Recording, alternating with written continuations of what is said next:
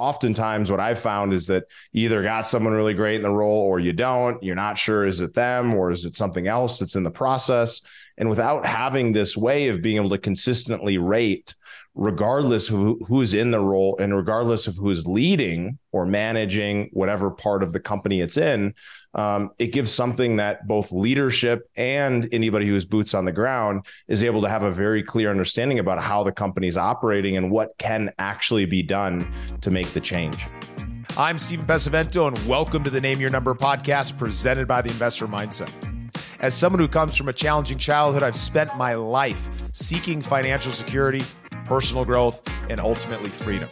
The freedom to not wake up worried about the next paycheck, but rather with the confidence of knowing that my passive income pays my bills without the need to think about it. When you name your number that you'll earn passively, that creates your ultimate quality of life, then I believe you've achieved real freedom. Welcome to my show. It's time to name your number. Today I have Lee Benson in the studio. How are you doing today, Lee? I am well. Thank you, Steve. Well, I'm really excited to talk with you today because, I've dove into your content, into the book that you put together, The Most Important Number, and we've been using it in our company. It's been extremely powerful. We're making some shifts, and we've tried a bunch of different operating systems out there, and this is the one that resonates most with me because it's so simple and it gives everybody something specific to tap into. So for all the listeners out there, today is going to be a really powerful conversation. And Lee, what I'm curious for you, you've had a bunch of success in business. You've gone and built many businesses, and now you've moved on to helping other people be able to do the same. What was that first target, that first thing that you really went after personally? And kind of tell us a little bit about, why that was kind of the first area of focus, in business. Yeah, I think the best way to say, hey, where did you get your start? I would say it was pulling weeds for 25 cents an hour in the late 60s when I was a little kid. A neighbor unsolicited asked me if I'd be willing to do that. And back then you could buy 2 candy bars and have change for a quarter.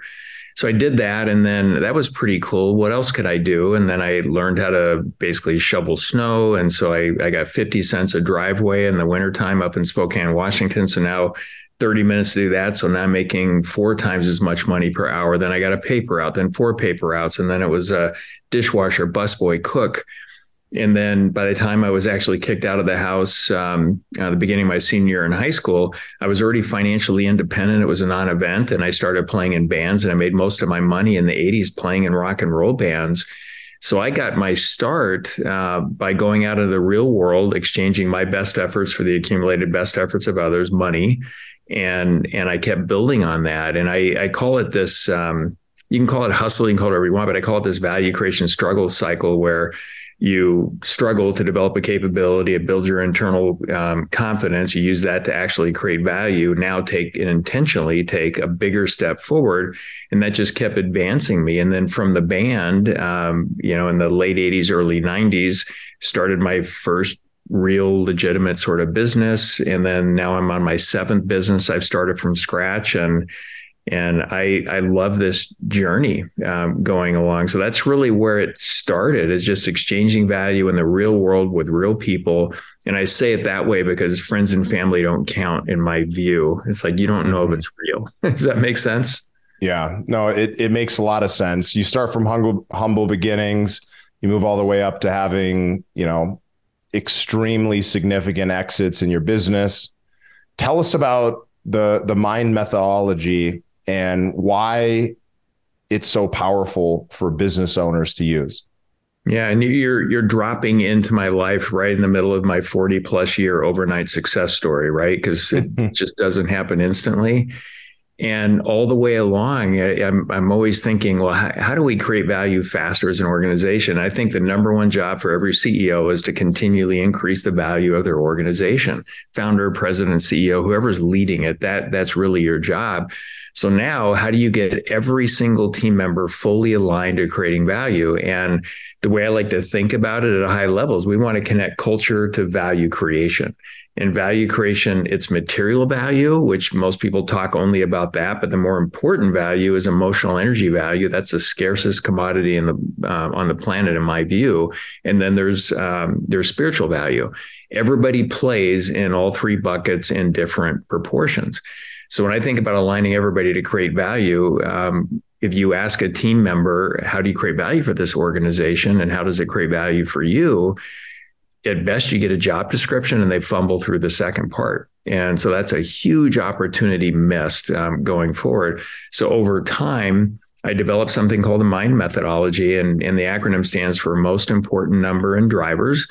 Every organization has one number that above all others says it's winning or losing the game. It reflects the value of the organization. Usually it's some reflection of profit or cash flow in the for-profit world, like EBITDA, or it just could be net profit.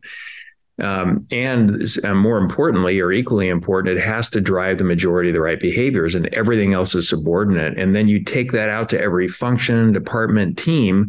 They will also have one number that does those two things. And so wouldn't it be cool in your organization or any organization if you can see how they measure the value of the company at the top, and then every single team, it's really clear on what that number is that measures the value, and it's really clear on why it drives the majority of the right behaviors. So now you can see that everywhere. They're on track, they're at risk, they're behind, hopefully they're overdriving it. You also want to see what's the best work they're doing to improve that number or the value that their team is designed to create. And that would be the drivers. These are continuous improvement, evergreen categories of work that they should be really good at leveraging to improve their most important number. So I love the simplicity of it, but also the power of it, because now everybody knows exactly how the team is being measured in terms of the value that it creates.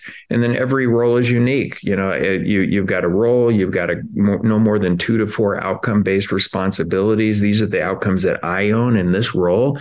And that's the best work I'm doing to help the team achieve its most important number that we're shooting for. So that's a simple way to say this is the MIND methodology. And I've deployed it with my team, with companies all over the world, as small as startups, as large as $50+ billion market cap public companies. It just works.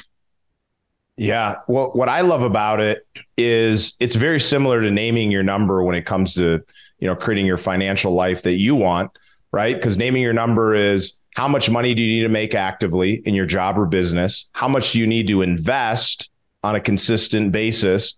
And what's that final number, which is the one number that you're focusing on, is how much money do I need to earn passively that is going to fund and funnel the kind of life that I want to create? And what I love about the MIND methodology is that I've used EOS. I've used other operating systems in different businesses that I've run.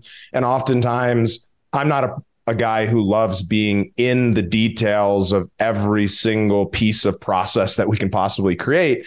And sometimes a system like EOS can be arduous. It's a lot of different steps you have to track, and you have to get everybody on board understanding it and managing to it. And sometimes you can set goals, and those goals don't actually end up leading to the most important result that you're looking for in your business.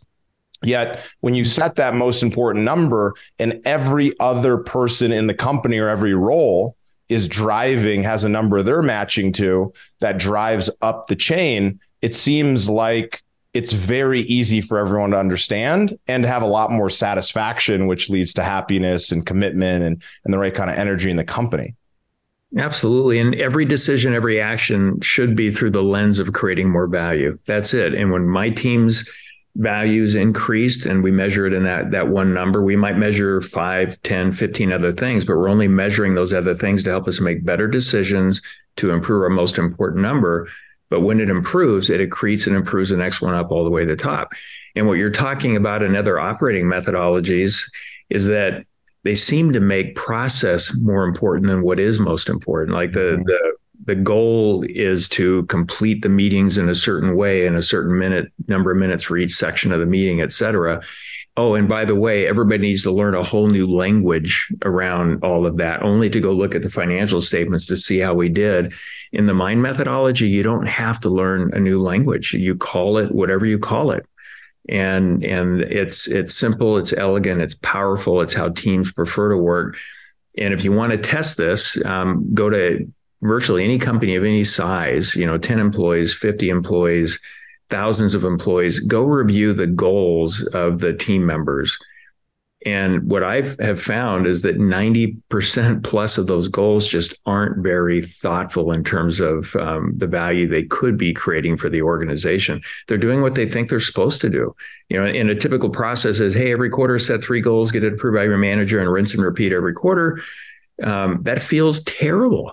But if I'm in a role and I own a couple of outcomes and my team is to climb that mountain and I can see where we're at on the trail and I'm contributing to it, that never goes away. And the goal changes in terms of the amount of it, the scope, because over time you're increasing this, cumulative value that you're creating.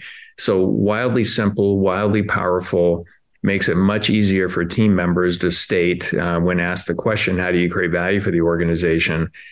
I'm on this team. This is my role. That's our most important number. This is why it is. It drives the majority of the right behaviors. And this is the best work that I'm doing to improve it. Now, wouldn't that be wildly powerful if every team member had a good answer like that? Like, oh my God, it's just incredible. So to me, as a guy who's big marketer, love marketing, love sales, they're very numbers driven. I can take the number of leads and I can directly bring that into how many phone calls, to how many clients come in, what the average value of that client is, how much money is being earned in sales. That makes perfect sense to me. What's your recommendation when it comes to the operating side of the business or the fulfillment side of the business? How do we measure those numbers or determine what the most important number for that department is when some activities happen once a month and some activities are ongoing? How do we really track that the operations team, let alone the individual contributors, are doing what they need to do under this methodology? Yeah, well, you pick a function and it's important, or department, it's important to have the team members collectively come up with their most important number. And you start out by saying, we want to come up with the one number above all others that says we're winning or losing the game and will drive the majority of the right behaviors. So if we were to pick operations or fulfillment on a product, so I've worked with a lot of manufacturing companies making all kinds of different things. And we sit around and we say, okay, well, what should be the measure of the value that we create? And they often settle in on gross profit. So sales will sell it for whatever they can. Hopefully you have a pricing policy that says something like, we're going to charge the highest possible price we can while being the best value alternative and encourage future business. We don't want to leave anything on the table. We don't want to charge $1 more than we can because we'll lose business. So once that's right, it doesn't matter what it costs us to do that or to make the widget or products. Our job is to make it for less and less and less over time and continually improve quality and reliability at the same time of whatever that product is. So gross profit in this case becomes the most important number. And then you start looking at drivers that would go in there. So what are the drivers that go in? So process would be a driver. So what are all the steps we go through to make each part of the assembly that goes together? Is there any waste? Is there any commonalities? So we don't have 30 different screws and we could have one to do the same job. We have training and development as a driver that we're constantly improving. I think culture is important. That kind of permeates the entire organization. We have supply chain and materials that go into it, facilities layout. So now gross margin, we're tracking that, and some will fight you on that. Well, we can't control everything because we don't, control purchasing and how they bring it, but you can influence them. And if this is your most important number and you're collaborating, not working in silos with other functions in the organization that should be at the hip with you, kind of like sales and marketing should really be at the hip and not separate pointing fingers like I see in a lot of companies. Now, all of a sudden, we can really do meaningful work to improve that gross margin, most important number. Does that make sense? Yeah, no, that makes a lot of sense.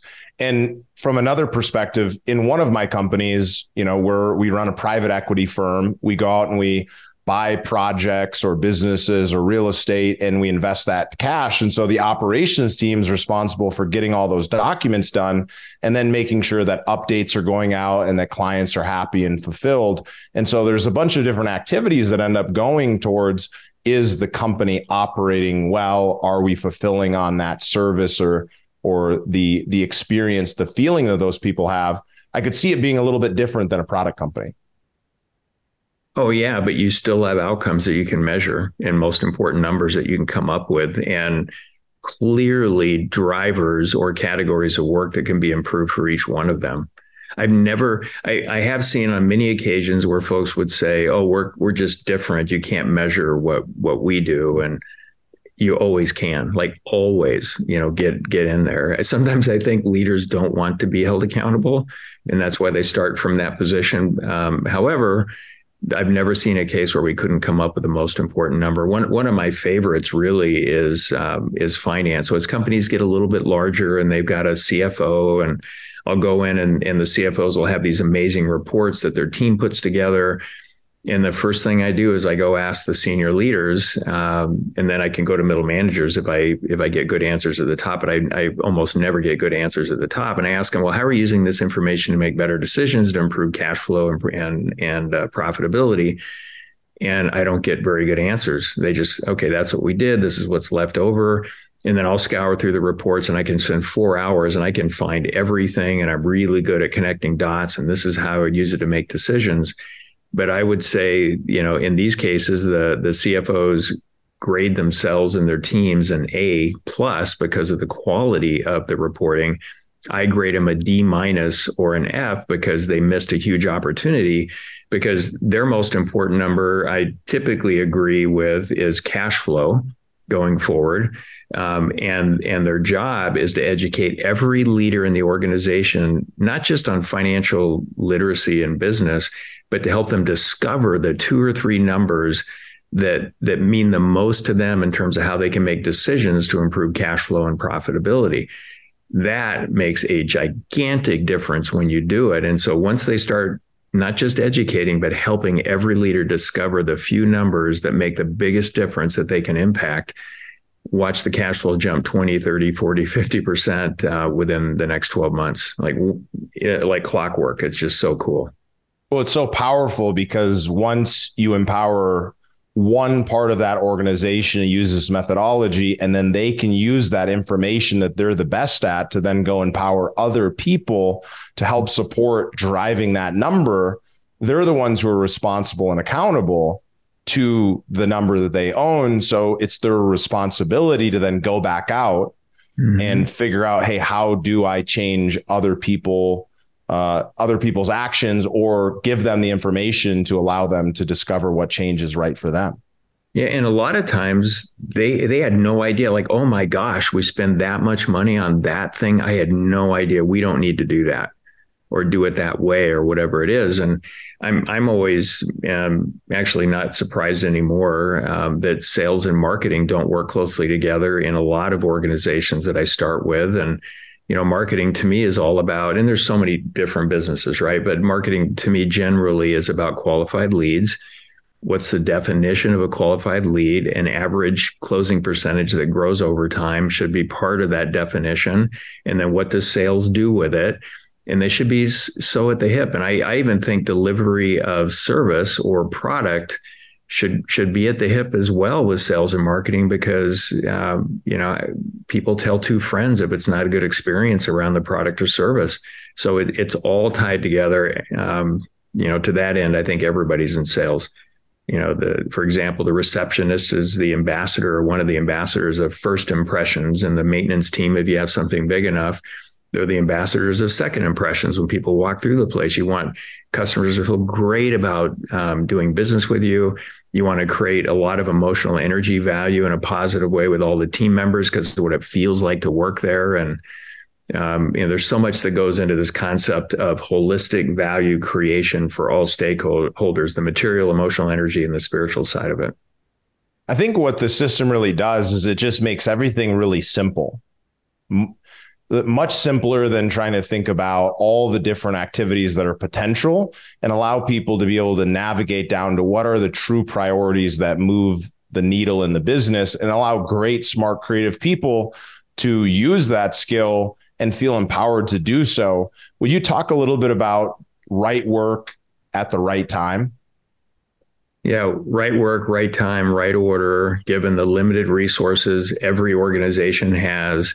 I don't care how big a company is, they all have limited resources. And my friend, before he passed, Jack Welch, who ran General Electric, at the time built the most valuable company in the world. He never had the resources he wanted. I mean, it was so interesting having that discussion when you have over 400,000 employees and a market cap of over $400 billion back in the late 90s. And so here's a concept to think about. I can't wait to get your feedback on it. And it's simply this: do less better. And it doesn't matter. It doesn't matter what company I work with, especially as they get bigger.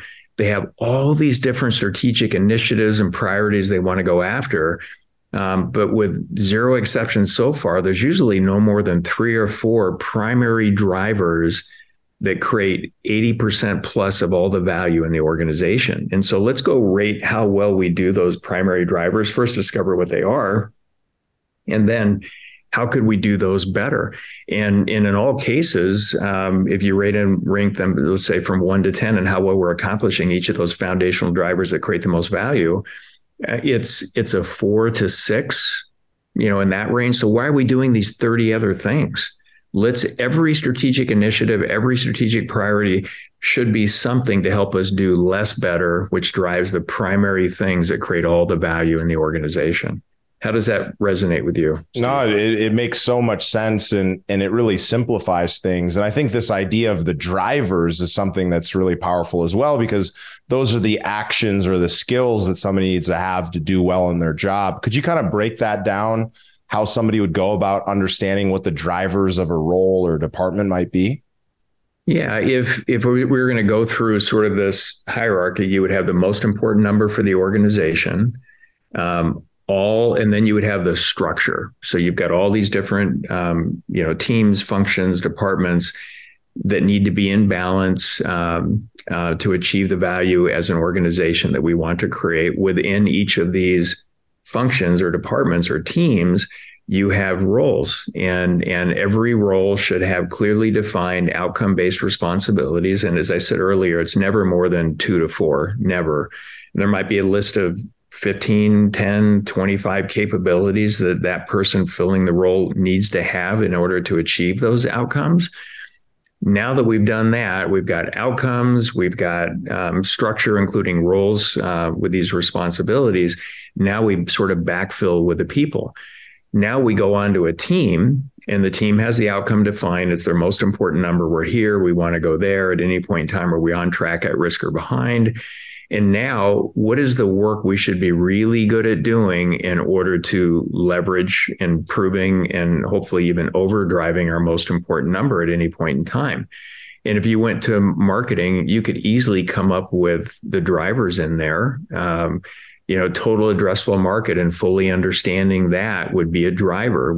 There's no end to how well we can really understand all those pieces and pick the strategic addressable market that we really want.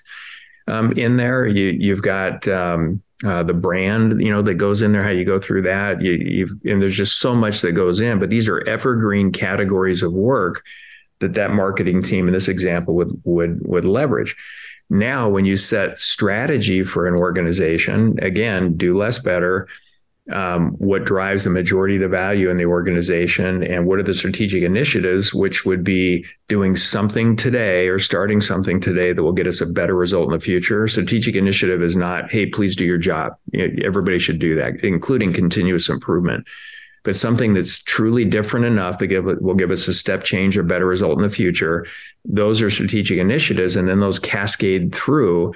Marketing has their initiative, sales has theirs, delivery of service or product has theirs, finance, supply chain, they all get theirs.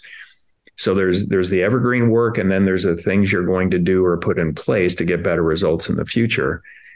It is, I don't know if that sounded complicated when I went through, but it's really quite simple and easy to sustain too.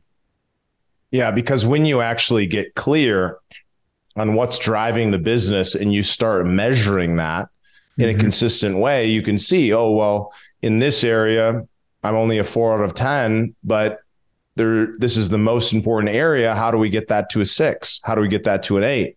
And we can track our progress in that direction. And if these ratings and these drivers, we're continuously focusing on them, then we can put the right resources in the right place at the right time to get the right result that we're looking for.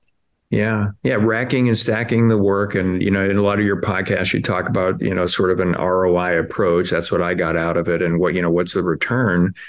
If you have 100 things or 20 things that needs to be improved, and we need to take a bigger than normal step, so we can call them, part of our strategy is to address these things. Well, what would be the value of addressing each one of those? That helps you rack and stack. And usually if you have a list of 20, 2 to 4 will have more impact than all the others combined.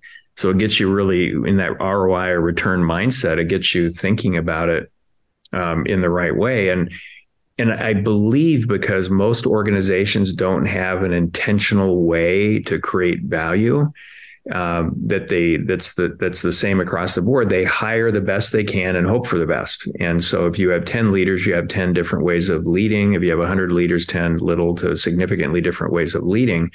With the MIND methodology, it's a common approach to creating value that's universal. It works pretty much everywhere. But because most companies don't have that, it becomes really interesting or intellectually stimulating, as they say, to talk about it, and way less so to actually go do the work. And I would say, and I'm sure you've heard versions of this before, we need to be at least as much in love, if not more, with the work of achieving the goal than the goal itself. And that's why I think a lot of times the magic doesn't happen, is because they love talking about the goal and what they're going to do and what's possible way more than actually doing the work and of achieving it. So how do we create a culture that connects it fully to value creation, and everybody loves doing that work? And it's not a set it and forget it. It's a continuous journey of, increasing the value that each team member and the organization creates. What I really love about it is that because it's simplifying everything from upper management all the way down to anybody doing any role in the company, it makes it much simpler to be able to manage and rate and assess how individuals are doing, so that we're not making decisions on, is this person a good fit or not, just based on a feeling, right? We're able to set a very clear expectation that individual is then able to work towards, and it ends up leading to a better way of leading the individuals within a company. Because oftentimes what I've found is that you either got someone really great in the role or you don't. You're not sure, is it them or is it something else that's in the process? And without having this way of being able to consistently rate, regardless of who's in the role and regardless of who's leading or managing whatever part of the company it's in, it gives something that both leadership and anybody who has boots on the ground is able to have a very clear understanding about how the company's operating and what can actually be done to make the change. Yeah, absolutely. And team members want clarity, and most of them don't have clarity around that. They want to know, I believe, the outcomes they're going to be responsible for. And because we don't do a very good job of that on average across the world, I think that's why most are afraid to commit to, being held accountable or certain things or outcomes. But if we're clear on the outcomes, the capabilities they need to have to achieve the outcomes, and by the way, that capability list drives your training, and they know how their team was designed to create value. My experience says that 6 to 8 out of 10 that you otherwise would have to let go because of performance, you'll save into solid middle performers. And just imagine the exiting conversation if you unfortunately have to have that, where you onboard them and you say, hey, here's the couple of outcomes that you're going to own. Here's how we're going to measure it.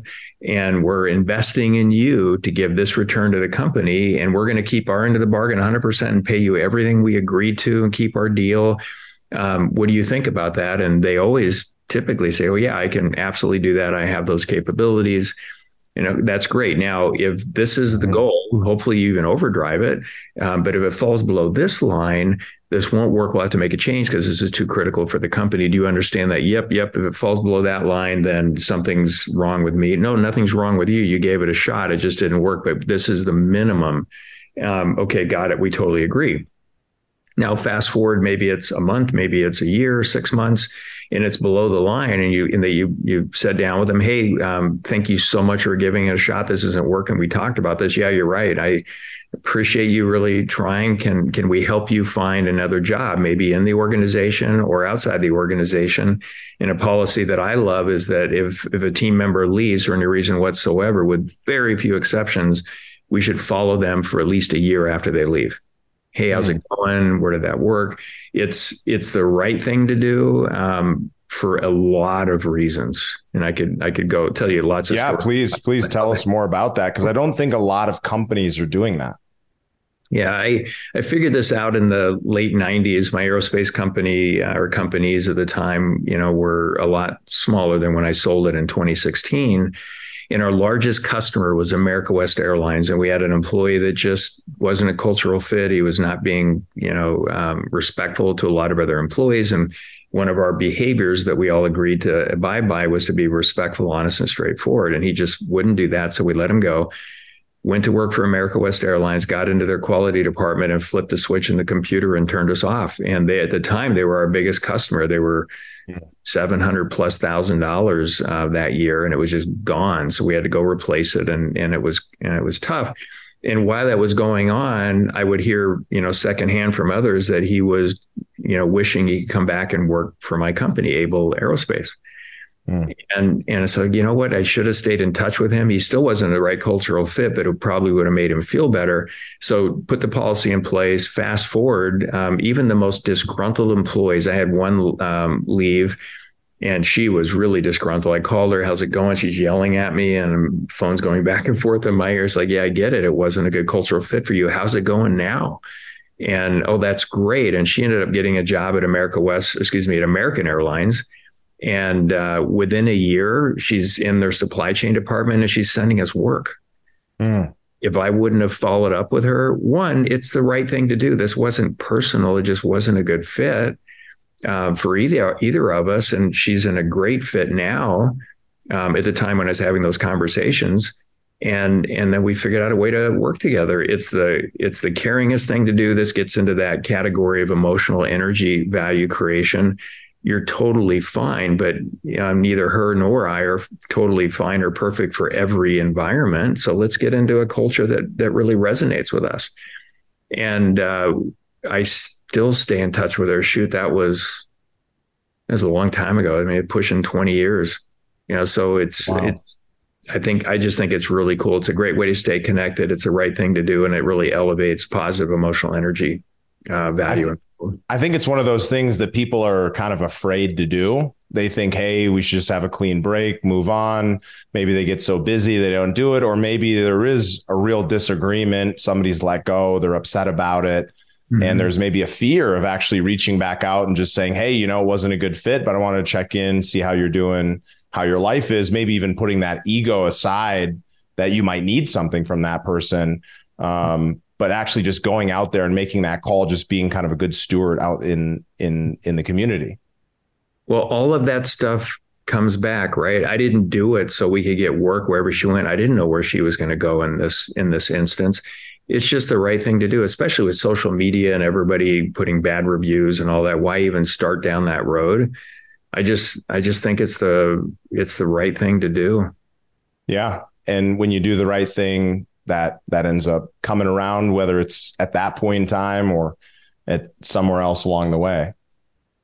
Yeah, it really does. Lots of good examples around that where it works. And I made it a requirement that if a team member was let go, whoever that leader was that they reported to, they would have to follow them. But if they were really disgruntled, it would skip all the way to me as CEO with 500 employees. I wanted to take those. And then I'd like to just offer to the listeners to change perspective around leadership capability when it comes to having these difficult conversations. The highest level leadership work you can do is going in and creating value out of an typically uncomfortable situation for team members. And the first conversation you should want to have every single day is the one where you might have to fire somebody or get a team to start playing better together in the sandbox, whatever that is, or save a joint venture that's going down the tubes. That's where you should lean in. And I think about the work I do in my company, Execute to Win, or ETW. I work with leadership teams every single day. I stay on the front lines, and the highest level leadership work I can do is organizing all these different personalities, levels of business maturity into this value creation machine that accelerates the value of their organizations. I never complain about anyone. It's a journey. It's not a set it and forget it. And, I love your podcasts, Steve, around passive income and getting to a place where you don't have to worry about that. There's a peace inside that comes from that. 100% agree. I also add to that and say, I want to be actively creating value in the world. I want a combination of both. Mm-hmm. And I don't have to work for the next 100 years with what I have set aside. I'm doing this because I just love this value creation laboratory that's the world. And whether it's in families, communities, organizations, I'm hitting all of them with what I'm doing here. And I don't want to be the person that talks about this stuff. And it's been so long that since they actually did it, that they couldn't do that thing to save themselves going forward. So I love the combination of both passive and still actively creating value in the real world with real people, because the whole country and global culture changes constantly, and I want to stay fully connected to it. But don't be afraid as a leader this is the first thing you should want to do. Jump into those difficult conversations and grow. And, I couldn't agree more. I think the idea and the concept of having your passive income be able to cover the whole lifestyle that you want is so that you can make that decision to go out and do the things that you really care about. I find that most people who are successful, even if they have unlimited amounts of money and income coming in, that just allows them the space to be able to focus even more on impact-driven work. And that impact-driven work can make them a lot of money. It can make a lot of change in the world. It can do a variety of different things, but it gives people the ability to break free of the system that a lot of people think they're stuck in. Fortunately, a lot of business owners have recognized that they can get out and do things, but they run into challenges, the same kind of challenges that your system helps them break free of. So I think it's really, really powerful to be able to acknowledge that and recognize, well, what's the next level? How do I grow here? Yeah, 100%. And I think everybody needs to stay in the game, whatever it is. And I think of it like taking my brain to the gym. I get to go take my brain to the gym every single day and do this really meaningful, higher and higher level leadership work to pull these teams together to create more value for their organizations. And that's a lot of the work that I do with my team. I also run CEO mastermind groups that I call executes, and I'm working with up to 8 CEOs at a time in a number of groups. And it's completely different in terms of value creation than Vistage or EO or YPO, all of those, McKay, Renaissance. And I've been part of different groups like that for over 40 years with overlap. In that we know so much about each other's business because we use the mind methodology to hold each other accountable and peer into their businesses, that we get to use 80% plus of our brain power to really help them. And our perspective in the room with 6 to 8 CEOs is that we've invested over half our retirement money in this conglomerate. We want to make sure we get a good return in retirement. So what do we want to know? What do we want to see? What risk are we avoiding or not paying attention to?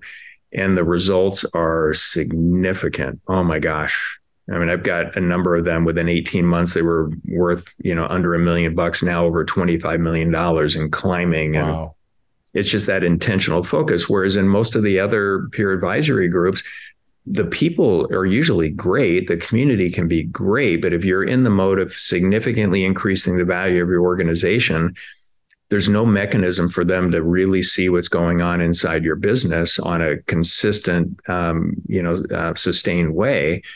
And so with that being the case, you bring a problem, and since they can't see in the business, usually the problems in my experience are a symptom of something else going on. It's not the root cause. Well, in this format, we jump on the root cause immediately, and that's why we create value so much faster than the others. Not for everyone. Some people I want to maintain where I'm at in my lifestyle. I don't really care about growing the business. That's different. But if you're going for it, wow, this is like pure magic. I love that because community is so powerful, but when you can actually pair community with a system and process of coaching and consulting, so you can actually solve those problems, I think there's no better way to be able to grow than to be able to bring other people in who can help advise you. So Lee, share with the audience, where can people get a copy of your book and follow along for additional resources or other value that you might be able to offer? Yeah, thank you. If you want to learn more about this value creation work that I and my team are doing, go to etw.com. And you'll learn about the work that we do to help install or facilitate the mind methodology within organizations, for profit and nonprofit. You can pick up the book there, but you can also get the book in literally 40,000 different channels. The audiobook, which I narrated, I recorded 25-minute interviews after each chapter, so you get even more background and insights if you consume books that way. And then you can also learn about the Execute CEO Mastermind groups. And if you're interested in joining something like that or having us help you with your organization, it'll link you right up there on the website to get in so we can help you with that. It's amazing. Lee, this has been such a pleasure. I appreciate you for sharing the lessons by taking the time to go and write a book. You know, when you take years and years of experience and you simplify it down into a format somebody can buy for $20 or $30 that has millions and millions of dollars of value, I couldn't recommend enough that you guys go buy a copy. Thanks so much for listening today, and we'll see you guys on the next episode. Today's episode is sponsored by Von Finch Capital. If you're interested in investing alongside me in the same type of real estate opportunities that I personally invest in, then head over to Von Finch Capital and join their private investor network. You can do so at vonfinch.com/invest. Join me on that next deal, and I look forward to seeing you on the inside. Thank you for listening. If you like what you heard, make sure to rate, review, subscribe, and share it with a friend. Head over to theinvestormindset.com to join the Insider Club, where we share tools and strategies from the top investors and entrepreneurs on how to take it to the next level. Hey, this is Steven again. Just one more thing before you take off, and that is the Insiders newsletter. Would you enjoy getting a single email every week with some of my favorite things, including tips and strategies on how to get the most out of your life and your investments? Basically, what it is some of the coolest things that I've discovered or am pondering when it comes to life, investing, and business, delivered in a short email every week to your inbox. Easy to sign up for, easy to cancel. If you'd like to try it out, type into your browser investormindset.com/newsletter to get started, and you'll get the very next one.